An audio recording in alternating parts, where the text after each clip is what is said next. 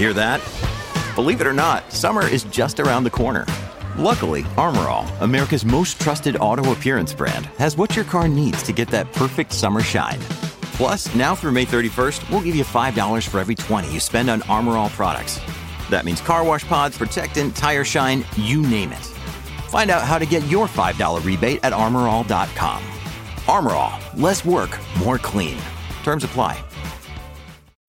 When you need mealtime inspiration, it's worth shopping Kroger, where you'll find over 30,000 mouth-watering choices that excite your inner foodie. And no matter what tasty choice you make, you'll enjoy our everyday low prices, plus extra ways to save, like digital coupons worth over $600 each week. You can also save up to $1 off per gallon at the pump with fuel points. More savings and more inspiring flavors make shopping Kroger worth it every time. Kroger, fresh for everyone. Fuel restrictions apply.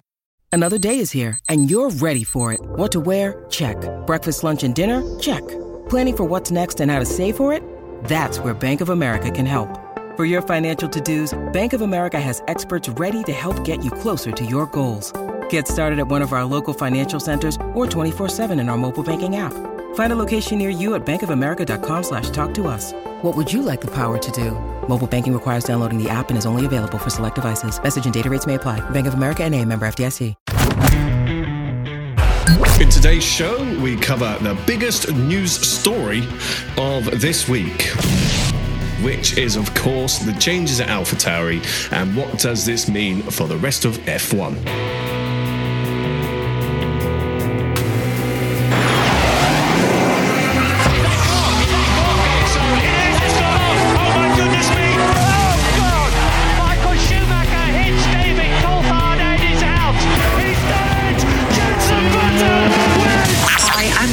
And you're listening to the fantastic Cut to the Race podcast. Hello, my name is Bernd Mailander, and you're listening to the Formula Nerds podcast. Hi, I'm Rosanna Tennant, and you are listening to the incredible Cut to the Race podcast. Hi, I'm Jordan King, and you're listening to Formula Nerds podcast.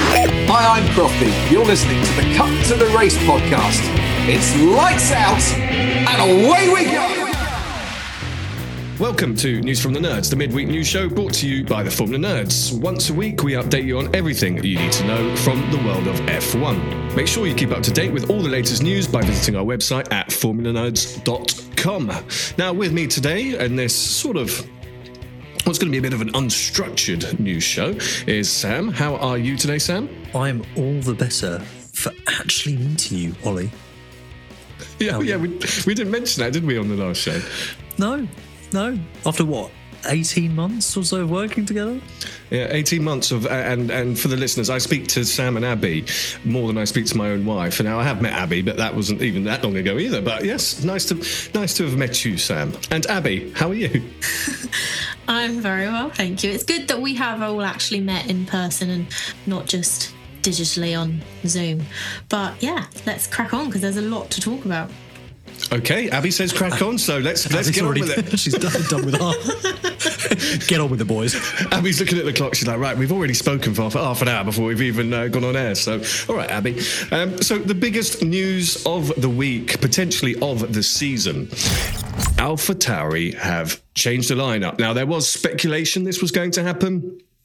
It was looking this way, but quite frankly, I'm not sure anyone expected it to happen quite the way it did. So what I am talking about is Nyck Vries losing his seat at AlphaTauri and being replaced with Daniel Ricciardo mid-season after only 10 races with the team.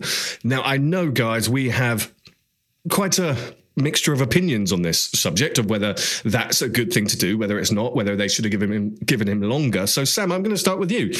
What do you think of this announcement? Do you think it's fair? Do you think it's ridiculous? Do you think he should have had more time? I think whether it's fair or not is kind of besides the point. F1 is an incredibly unfair environment. That's the nature of the beast. What I am surprised about is not how they've done it. I expected it to be quick and brutal, unceremonious to the point. That is how Red Bull do things. And I actually think it's the better that way. It doesn't leave a lingering kind of, we're a bit undecisive about this. What we are all surprised about is the timing. we thought, because of Helmut Marko's comment heading into Austria, that we'd at least get to the summer break, which is the conventional way that Red Bull do things. So that's what's surprising. And then the replacement, not hugely surprising. I also think the replacement is the right call in terms of who it is, but I would have ultimately given Nyck de Vries the season at least. Yeah, and I think a lot of people think, well, why change in mid-season? We know his results have not been where they should have been, and they've compared him against Tsunoda. Abby, I've noticed in the press statement, the press releases and all of the sort of statements that have come out, there doesn't seem to be any mention of de Vries, really, in much of them. You know, it's all focused on Ricciardo. Yeah, it is. Even like Franz Tost, what he said, he spoke about Daniel returning to the team, how he has no doubt in his driving skill. And then it was one sentence that was, I would like to thank Nyck for his valuable contribution during his time with AlphaTauri, and I wish him all the best in the future. Which it's only been 10 rounds because Imola was cancelled. But I feel like they should have given him the season because, yes, he hasn't performed quite as well as Tsunoda. But at the end of the day, he is an F1 rookie. He has completed tests in the past, but this is still his F1 rookie season. And if you look back at the circuits that have been on the calendar for the first half of the season, a lot of them are street circuits. Now, Logan Sargent is also a rookie at Williams. James Vowles said that whilst Logan hasn't performed particularly well compared to Albon, he hasn't had the proper time to actually learn an F1 car on a more traditional racetrack because there have been so many street circuits. And I know Red Bull and AlphaTauri seem to run a lot stricter team in terms of who they want in their seat, and when they get rid of them, we saw it with Gasly and Kvyat, they were out halfway through a season. But I just feel like de Vries deserved a longer time period to prove himself. And with Ricciardo, I think Helmut Marko said that they've put him in the seat because they didn't want to disrupt Liam Lawson, who's currently in Super Formula. They didn't want to disrupt his development midway through his Super Formula season. But with Ricciardo, he got the seat because he impressed at the Silverstone Pirelli tyre test for Red Bull. He's going into an AlphaTauri seat. He didn't even mention AlphaTauri in his comment. He said, I'm stoked to be back on track with the Red Bull family. AlphaTauri is the slowest car, in my opinion, this season. Is he going to be able to outperform that car and level it with Tsunoda? He struggled with the McLaren. Well, we don't really know what the expectation is internally. Do they expect Daniel to be equal to Yuki or better? Or are they just kind of saying, look, if you can be closer than Nyck was, we'll be happy. That's what we're expecting. You've been out of the car for 6 months. Also, you know, Christian Horner has been quite open about the guy that they got back from Daniel Ricciardo, that he was, you know, underweight. He didn't look the guy that had left in 2018. So it's difficult to know where the expectation game is there for them. I think they're absolutely right. Liam Lawson wouldn't have been the right choice. Not because I don't think he will end up in the AlphaTauri next year, but when you are wanting to get a more accurate barometer of where the car is and where Yuki Tsunoda is, Daniel Ricciardo is a better choice, because ultimately Liam Lawson is another rookie who, admittedly, yes, is always immediately on the pace when he comes into a series. We're seeing that with Super Formula. We've seen that with F2 before, when wins his first race in those two series and has done in the past as well. You're not getting the same level of data from a seasoned vet that you do with Daniel Ricciardo. So I think there is a piece to talk about of what happens now to Nyck de Vries. There was a picture that's circulating earlier today of him with Toto Wolff in Monaco, which I found particularly interesting. I'm not sure what we can read from that at the moment. But moving on from de Vries, hopefully he can get another seat in another Formula, whether that be IndyCar, Formula E. Again, he's obviously a world champion in Formula E. Sam, I noticed actually, whilst I'm saying this, that you ran a poll today on your Twitter of what should de Vries do next. What were the results on that, by the way? The results were, as I opened my Twitter account. Sorry, this was totally unplanned. I remembered voting on it myself. Okay, so I'm going to be honest. It's not a huge sample, so not huge, I'm not going to mention. But 9% of respondents felt that he should seek out an F1 reserve seat with another team, presumably, as his next move. 21% went for a Formula E drive. Obviously, that's where he won a championship a couple of years ago. 26% said another racing series. So that could have been Super Formula. That could be WEC, so sports cars, endurance, anything along those lines. But 44%, so not an outright majority, but a plurality of respondents felt IndyCar would be his best next move, which I'm inclined to agree with. I think he's done what he needs to do in Formula E. I think you take a crack at IndyCar as the next logical step for a single-seater career. But also, I think WEC would be a really good option for him as well. We've seen with Antonio Giovinazzi how you can rejuvenate your career. So they're good options. Toto Wolff, seemingly very much a father figure for him, will just be kind of, that arm around the shoulder type approach, which I think is what Nyck needs at this stage. But I imagine he'll want to take a little bit of time out to consider his steps. Now, I did read a comment from one of the Formula Nose team, Dave, earlier, who looks after our Facebook, and he said something where I actually thought he nailed it, right? Everyone was saying, it's so sad to be kicked out after only 10 races, this, that, and the other. And he said, well, you can also look at it this way. He was an F1 driver for 10 races. Okay, it didn't work out, but he's now an ex-F1 driver. Not many people get that opportunity. So you've got to look at the positives. I know there's a lot of people out there who think it's extremely harsh, but as Sam opened up with, it's an extremely brutal sport when it comes to things like this. Hey, he is an F1 point scorer. Exactly. Luca Badoer had how many races in F1? Never scored a point. So, he's got things to be proud of and to look back fondly on, even if this season wasn't what he hoped it would be. So continuing the conversation slightly more, again, with Ricciardo and Red Bull, there was an interesting couple of words that Christian Horner used when talking about Daniel Ricciardo, was that he is on loan until the end of the season to AlphaTauri. Now, you can read into these things in many, many different ways, but this is saying it's a temporary measure. Obviously, we know AlphaTauri is going to change next year. The name's going to change, and sort of the operation and how it works with Red Bull is going to change. But the word on loan suggests that this isn't a permanent place for him. Now, what does this mean for a currently underperforming, people are saying, Sergio Perez? Do you think this is a tactical move? Abby, I'm going to ask you first. Do you think that there's a lot more to this, or do you think Daniel Ricciardo's just the right man for the job in that car at the moment? That's all it is. I think Ricciardo is the right man for the job in the AlphaTauri car at the moment. However, I think Red Bull were saying he's on loan because with Perez, he has been underperforming in the last 5 races, obviously, particularly in qualifying. In the race, he seems to be able to claw it back somewhat. And Christian Horner and Red Bull are trying to get Perez to improve, doing the arm around the shoulder kind of approach, and they have faith that he will improve. And Horner even said he'll do it in Budapest. I'm confident. That, for me, is the reason why Ricciardo is on loan. If Perez can't improve in the rest of the races this season, I think Red Bull will kick him out of his seat and then put Ricciardo into the Red Bull.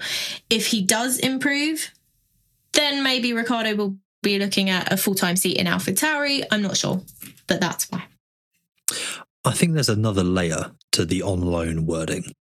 I'm really, really, really interested to hear this, because I know, Sam, you look at things differently to the way I do, so far away.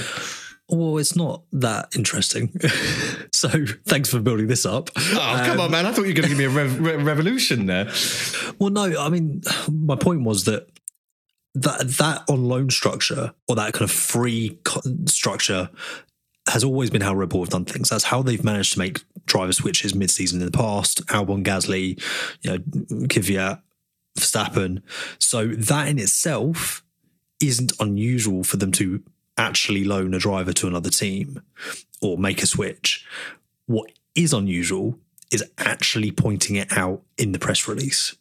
So using the language is a very pointed approach of, I guess, trying to get Sergio Perez to go, right, okay, it's go time. I've got to step up now.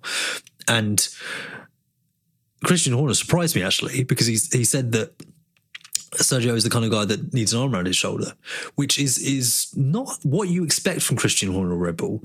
It's more what you expect from AlphaTauri. You expect longer, more development time, and we're seeing a transition now. The scales are starting to turn where actually AlphaTauri, no, you need to be ready, you need to go. Red Bull will give you a little bit of time. And when asked if or when it becomes a problem, when he starts to get concerned, Christian Horner said, as long as he's P2 in the he's still P2 in the championship, and he increases points gap to Alonso, very much implying that if that shrinks, if that is eroded, if he loses P2, then it gets a lot more real.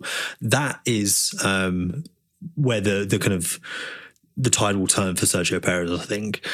But ultimately, since the announcement that AlphaTauri are going to change their name this year, the wording that came along with that was they are going to be more of a B team, as they traditionally were. And that is kind of saying no longer a junior team. So we're not necessarily going to rely on just youth. There will also be experience, Daniel Ricciardo. And also with that, a little bit more cutthroat, a little bit more ruthless, as we've traditionally seen with Red Bull. It could be that, next year, let's say Perez still doesn't pick up the pace, there could be a driver switch, right? You put Perez in the AlphaTauri and you put Ricciardo in the Red Bull. But the comments, and everyone knows you've got to take what Helmut Marko says as a bit of a pinch of salt, right? But he's also been talking a lot about Lando Norris and how he would be the best fit for Red Bull. Do you think this is all just smoke and mirrors? Well, this is the thing. I don't think Perez goes to AlphaTauri. I don't think that's an option. I don't see it happening. I think if Daniel Ricciardo or Yuki Tsunoda, let's keep him in the mix, steps up to Red Bull, even as a year or two while they wait for, say, a Charles Leclerc or a Lando Norris, Liam Lawson gets that AlphaTauri seat. Sergio Perez is then again sitting on the sidelines trying to finesse an opportunity from over the rest of the season. That's where that situation is. But it does highlight a change in approach where we're not happy anymore with that driver one, driver two dynamic, and we want two guys who can fight at the top. Daniel Ricciardo, could he bring that again? I think there's maybe we might as well bet on it, because we put him in the car and all of a sudden we get 2017, 2018 again. Great. That's what we want. I think the hope is that, you'd basically just, in the right environment, he just comes back to where he was, and it's not Daniel Ricciardo of the McLaren days. It's Daniel Ricciardo of the Red Bull days. But if he doesn't, you've still got Max Verstappen who's going to carry the team, and you just then make the change if Daniel Ricciardo can't cut it in the Red Bull. So it's almost, if we need to, put Daniel Ricciardo into the Red Bull as almost a holding driver until someone like Lando Norris comes along in, I believe it's the end of 2025, his contract runs out. Abby, can you see that being, to me, that sounds like the right sort of strategy here, doesn't it? Yeah, I think so. And I think Red Bull, obviously, like you said earlier, Sam, that when he went to Red Bull as the third driver, as a reserve driver from McLaren, he wasn't what they were used to. He wasn't the old Ricciardo that everybody knew, the smiling one that was always happy.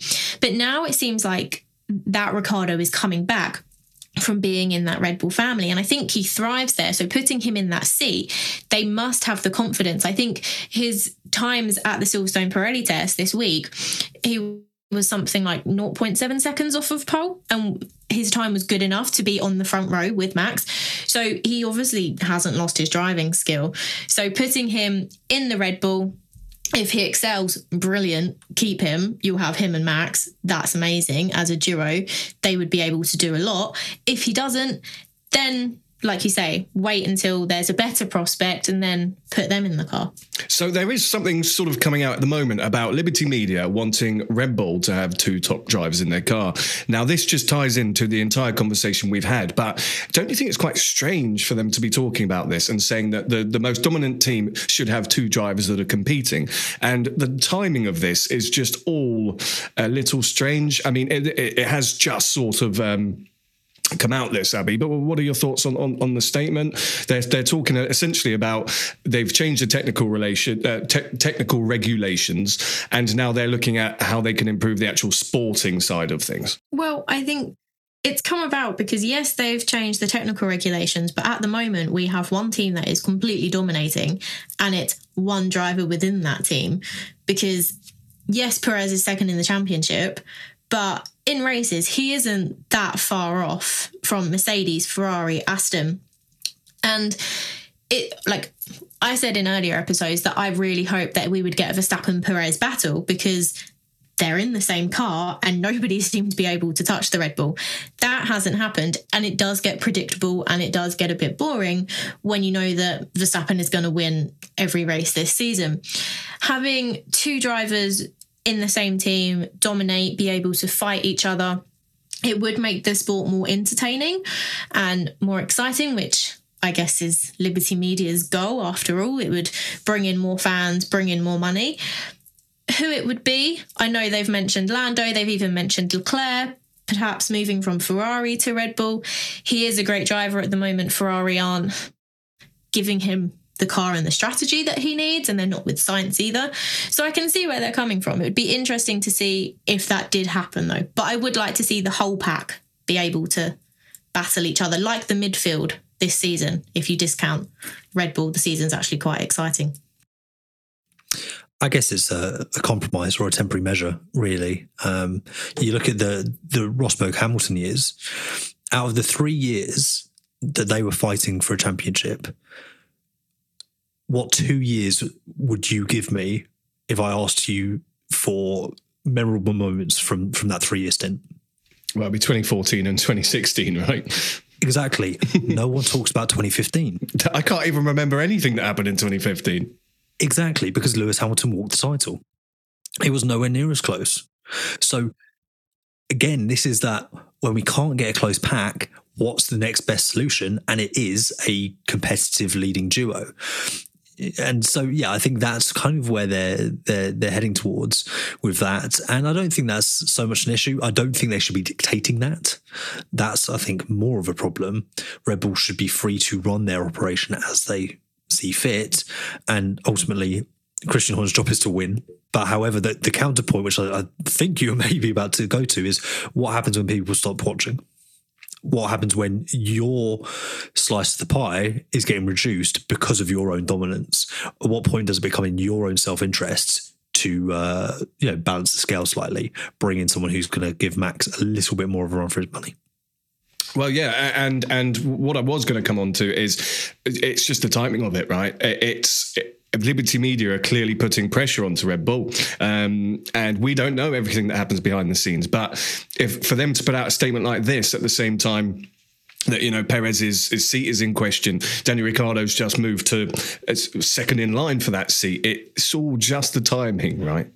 What's not fair is that it also puts pressure on Sergio Perez. You've got the sport putting pressure, whether explicitly or implicitly, directly or indirectly, whatever, you are putting pressure on Sergio Perez. You are interfering with the team. And that is an issue because, yes, if it was a case that Sergio Perez was right up there and the team were just going, nah, you can't fight, kind of like, I don't know, say, where Hamilton and Alonso were in 2007 when they're very, very equal. That makes sense, but you're saying we need you to have a more competitive second driver, while Sergio Perez is well off the pace on a Saturday, at least, and his pace is better on a Sunday. But is it Max Verstappen pace? No, not really. That's kind of unfair on Sergio Perez. But again, I also did say earlier that it's an unfair sport, so I guess that kind of nullifies my right to complain. Yeah, it's very much F1 saying, right, we tried to fix it, you fix it. We're going to take a quick break, but when we're back, we're going to talk about someone who is doing very well. So a nice positive side. So the talk of the moment was Alex Albon performance across the weekend at Silverstone for the British Grand Prix. That performance saw Williams jump to P7 in the Constructors. Excuse me. Also, Logan Sargent. Oh, I'm not I made a mistake there, Sam. I am not letting you get away with that. I was going to get to it. All right, I'll let you continue, but I just wanted to get the record straight before you went too far down an Alex path there. No, and where I was going to go, Sam, was that Sargent has been complimenting Albon as well, saying that it's he's been really able to help him. Now, it seems like, James Vowles going to Williams, obviously having been at Mercedes, I wasn't expecting things to change very quickly, but Williams are starting to come into their own. The car's faster, the drivers are performing, and they've got also upgrades on the way as well. So what's your take on Williams, who have been really, really disappointing in the past few years? Abby? I think it's great. I'm really happy with how they're progressing. Obviously, Sargent had a bit more of a rough start to this season than Albon, but in the last couple of races, he has been coming into his own. He finished P11 last weekend at Silverstone, and both drivers have praised the car. Albon has said that it's definitely a quicker car this year, and this new package also set everything up a level. And he said, we're still going to have our good circuits and our bad circuits, and Spa and Monza is still our focus, but at the moment they're tied with Haas in the championship, so they are in a good place. And Sargent echoed that point, and he, like you said, Ollie, praised Albon, saying that Albon's been driving phenomenally, and it's good because it's pushing Sargent outside his comfort zone. So having Vowles come in and the driver duo that they do, it just seems to be working for them. And I'm really glad, because they have 11 points in the championship, and they just seem to be going up this year in the standings, which is great. Although their new livery could have some better changes on it, I think. But not a fan of bolder than bold, were we? It just looks a bit like the McLaren. It really does. I thought that. I think that's why people voted for it. Yeah. I know, but I'm really happy with how they're doing, and I'm hoping Sargent will be able to finish inside the top 10 on the European circuits that he does know quite well. And we did start, before we went on air, we were talking about how this whole episode sort of links back to Red Bull, because Albon was obviously sacked from Red Bull, but yeah, he's come back and he's having a good career. What do you think about Williams, Sam, Albon's performance, and also Sargent? I think that this is just testament to how a driver can do in an environment that works for them. Much like Daniel Ricciardo, it did not work for him at McLaren. Williams is clearly a place where Alex Albon is able to get the best out of himself. And the fact that they are where they are in the championship, it's not the highest of highs, but even if Ricciardo comes in and smashes it out for AlphaTauri, can they catch up to Williams? No, they've got 2 points, and it's very unlikely. You'd need a freak result, really. Williams, their pace over the last couple of races is somewhat disguised by the fact that they are tracks that suit them. Expect them to be strong in Monza. That's where I think Logan Sargent will get his first points. And, obviously very much like Nyck Vries, but it is a track that very much suits the Williams, which is very good in a straight line. So let's not be too deceived by that, I would say. But they are clearly making the steps. And I think that is a lot of that is Sir James Vowles, because he can come in and say, well, you haven't got this, and this. You're 20, and as he said, 20 years behind in development and facilities. So as they start making those steps in the direction that James Vowles knows they need to take, they should hopefully start to take the steps back up the grid and back to where we would want to see them as motorsport fans. Now, continuing with the people who are progressing and doing well, I think we have to circle back on McLaren for the performance that they had at the British Grand Prix, which, let's be honest, it shocked absolutely everyone. Now, it seems that this is not the peak of McLaren, and further upgrades are coming to make that car even faster. Now, we spoke a few months ago on the show about all the personnel changes that they were making and their structure, and dividing roles into 3 and things like that. And I think the general consensus we had here was that was going to be a little bit complicated, and divvying up roles that were done by one person into 3 might complicate things. Clearly it hasn't. What are your thoughts on the potential for that McLaren to get even faster, or do you think maybe they're bigging that up a little bit? Sam? Well, I'm not sure we've fully seen the effects of that change yet, but also I do believe that we kind of collectively as a group kind of decided that if it works, it will work, and it could be a new way of working within F1. I think they could, other teams could look around and go, wow, that proved productive and fruitful for them. Let's be honest about the inspiration and the philosophy behind some of these changes. I was wondering if you were going to go with that. It's not the first time that we've seen this in this era, but it looks a lot like a papaya ball. And yeah, it's obviously where we're seeing the pack converge, and we're back to Red Bull. But Christian Horner made the point himself on Sunday night. I don't think we're going to see a Mercedes run of dominance for Red Bull because the pack is closing up, and there's more to come from this McLaren. But again, it's only been 2 races, and yes, Austria has a lot more hard braking zones than Silverstone does. They are also they're 2 quick circuits. So Hungaroring being a little twisty, tricky kind of track, I think we'll actually see a little more representative picture of where the McLaren is. Now, I think the other side to this is McLaren are clearly going full steam ahead on upgrades for this year, and all of their focus seems very, very, very much this year.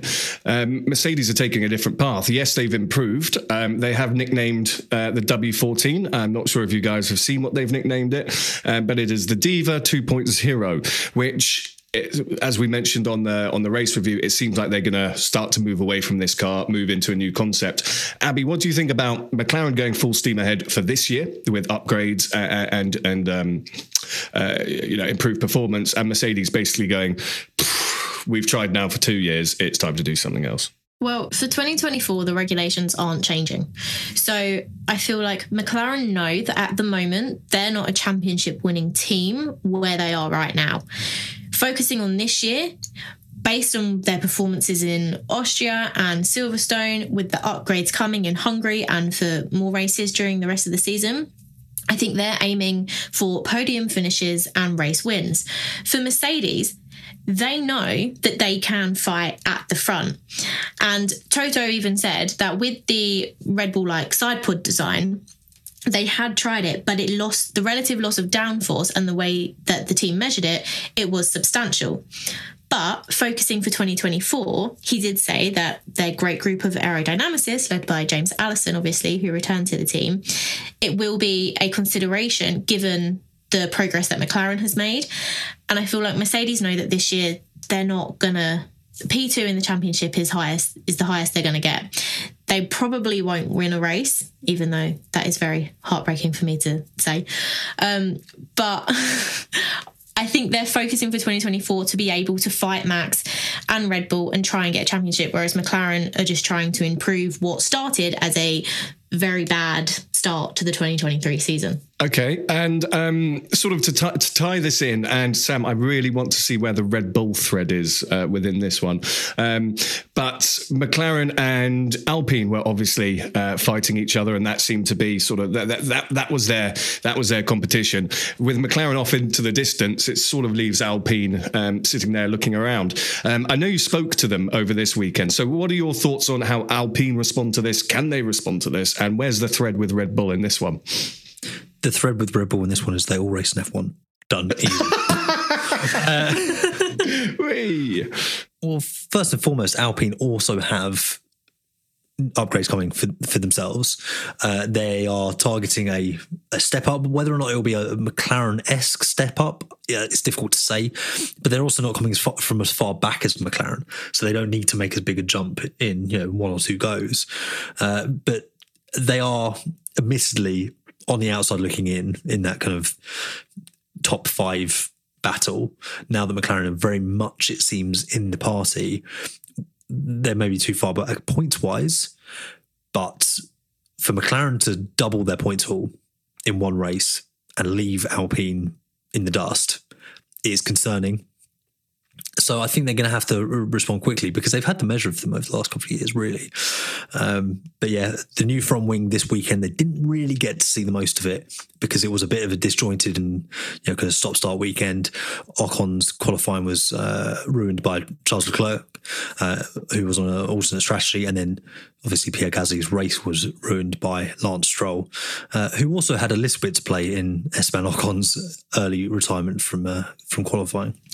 I think it is difficult because they had a rocky start and then Laurent Rossi said what he said, quite harsh words, and then they were on the up, and even Esteban Ocon, he got a podium in Monaco.